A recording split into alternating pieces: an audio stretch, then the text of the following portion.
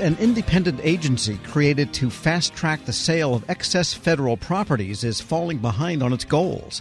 Congress created the Public Buildings Reform Board back in 2016 to recommend federal properties for expedited sale and disposal.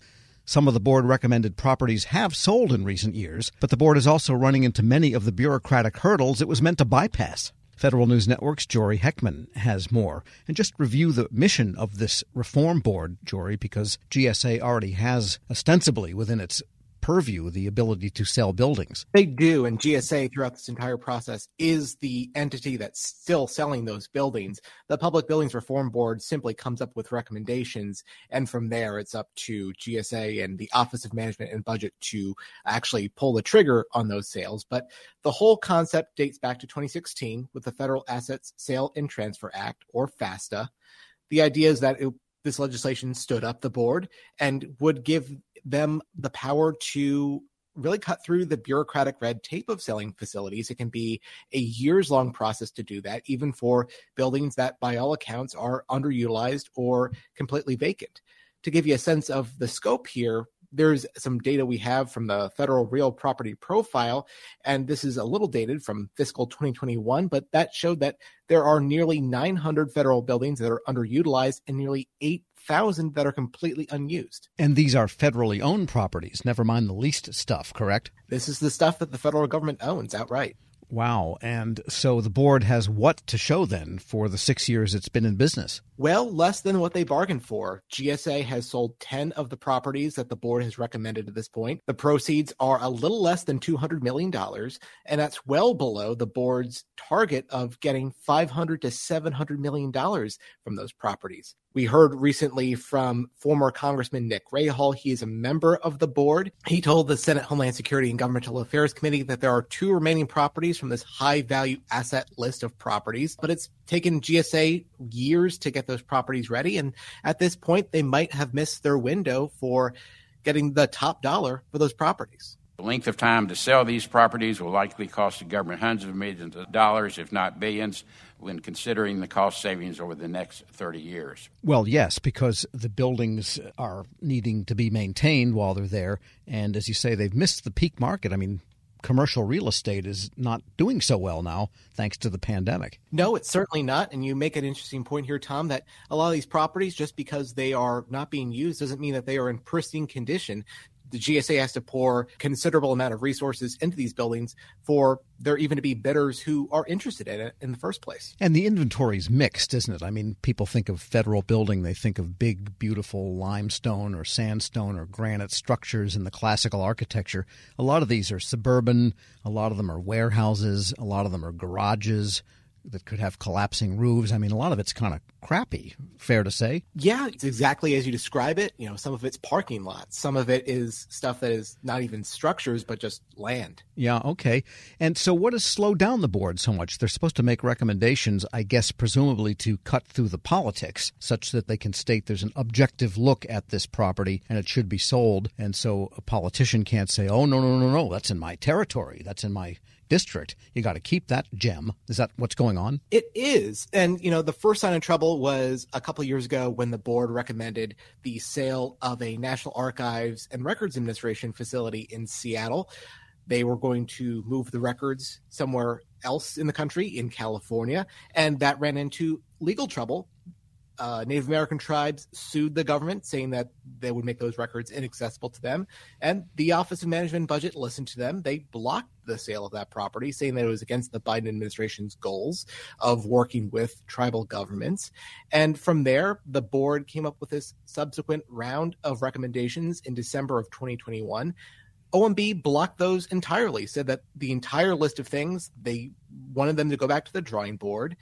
That led to 2 members of the board resigning, and the board did not have a quorum for just about all of calendar year 2022. And to top it all off, the board is not having access to the most recent update of the Federal Real Property Profile. Again, this data that we're looking at is 2 years old, and agencies have not been forthcoming with data saying, oh, we would love to get rid of X, Y, or Z. Right. So they were hoping to get $2.5 billion from those recommendations that OMB rejected outright? Right. That was supposed to be $2.5 billion in proceeds that, as a result of the list being blocked, they didn't get any of that money. Just sitting there rotting away with pigeons running around on the roof.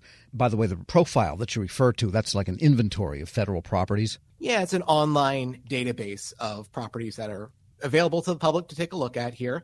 And, this at this point is, again, something that the board was supposed to overcome, was supposed to cut through. We heard from David Maroney, who is over at the Government Accountability Office. He's their acting director of physical infrastructure. He said that FASTA and this board, they were really trying to undergo a new way of doing things, but they've encountered some significant setbacks here with these first two rounds of recommendations. FASTA is effectively a 6-year experiment to try and mitigate some of these challenges by testing out new concepts and different ways of disposing of unneeded real property. This experiment has not gone wholly as planned. Yeah, it sounds like it's barely gone at all. So what's next for this board with people resigning and having old inventories to look at to even decide from? Well, the good news is that they do have a quorum that regained in November of 2022.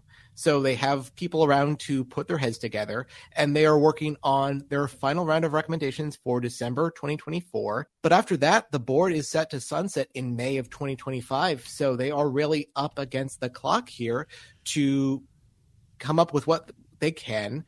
And they've had some substantial headwinds in terms of meeting these goals here. So it remains to be clear whether it will deliver on those billions of dollars of savings that they promised in the first place. And is there anything else going on? Any other efforts by GSA or anybody else to try to shrink this federal real estate footprint, which you say has thousands of buildings, hundreds that aren't needed? Well, GSA, interestingly enough, is acting now on what is now a multi-administration goal of freezing and then shrinking the federal real property portfolio here. We heard from Nina Albert, the commissioner of GSA's Public Building Service. Over the past 5 years, GSA has been able to reduce federally leased office space by about 13 million square feet.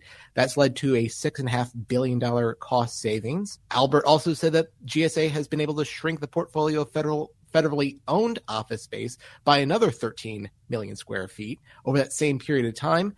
Now, of course, the interesting wrinkle here is that the Biden administration, by and large, is trying to bring federal employees back to the office more since the start of the COVID-19 pandemic. And that puts things up in the air in terms of what really is underutilized these days. Albert says that this is something that they're going to be looking at for the years to come. We're going to continue over the next year, I would say, to understand where that pendulum is finally going to rest. I will say, as a asset manager and portfolio manager, I don't need to wait completely for a final answer, but agencies, before they're willing to give up space, will want to have a better understanding of how they plan to operate for the next term. I guess if they send people back to terrible buildings, maybe the problem will solve itself. I think, who knows? I think some of the vacancies from pandemic are not in the buildings that they want to dispose of. The teleworking is not happening where these buildings should be disposed of. All right, so it's just a matter of waiting and see if that board can do anything else in the next year and a half. Yeah. I mean, one interesting thing here is that the board does get modest appropriations every year from Congress, but part of their operating budget comes from sale of these buildings. And so with things jammed up, they don't have a ton of money to work with. Federal News Network's Jory Heckman. Thanks so much.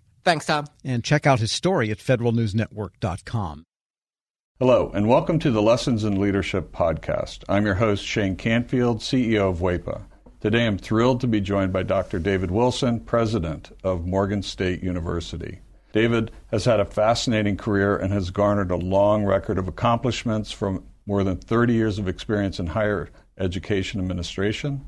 Came to Morgan State in 2010 from the University of Wisconsin, where he was chancellor of both the University of Wisconsin Colleges and the University of Wisconsin Extension. Before that, he held numerous other administrative posts in academia, including vice president for the University of Outreach, associate provost at Auburn University, and associate provost of Rutgers. And when we were talking earlier, too, you had just mentioned that you had a wonderful nomination at the American Academy of Arts and Sciences. And David, thank you so much for joining me. Shane, it is indeed a pleasure to be invited into this conversation with you.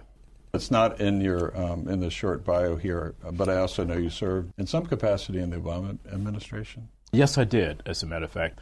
As I was leaving the University of Wisconsin, where I oversaw the UW colleges, I accepted the presidency at Morgan. And on my way into the presidency at Morgan in 2010, my name was advanced to President Obama to be considered as a member of his board of advisors on historically black colleges and universities. And so I accepted and served there for 8 years during his 2 terms. Amazing. You've had a fascinating career at numerous universities across the U.S. How did you become passionate about the education field, and what are some of the biggest lessons that you've learned? First of all, I was made aware of a quote by Horace Mann, who was a great 19th century educator who really gave rise to public education in the United States. And he was the first to utter the phrase that education is the great equalizer. And why that resonated with me was because I grew up in abject poverty in rural Alabama, and there was no law in Alabama as I was growing up that required black kids to go to school. I was kind of shut off from formal education on a consistent basis. I didn't get a chance to go to school full time until I was in the 7th grade. We lived on property there that were owned by the white landowners. And so the owner of the property, a white woman, would bring down to this little shanty that we lived in, and she would bring Look and Life magazines. My mom, she would make us as children plaster these pages of Look and Life magazines against the wall of this little shanty to keep the cold wind out. I would take a kerosene lamp and go around the walls reading those articles in Look and Life magazines, which is when I first came across the phrase of Horace Mann. From that point on, I committed myself, to education. It's an amazing story, and 2 things occur to me. One, it's almost incomprehensible that this happened during our lifetime. That to me is almost shocking. It's also truly inspiring that you recognized that you could do more and sought out to do that and were successful at it. So when you think back on that experience, how has that informed, shaped, influenced your leadership position now as president of Morgan State? It had to have an impact, but how would you articulate that?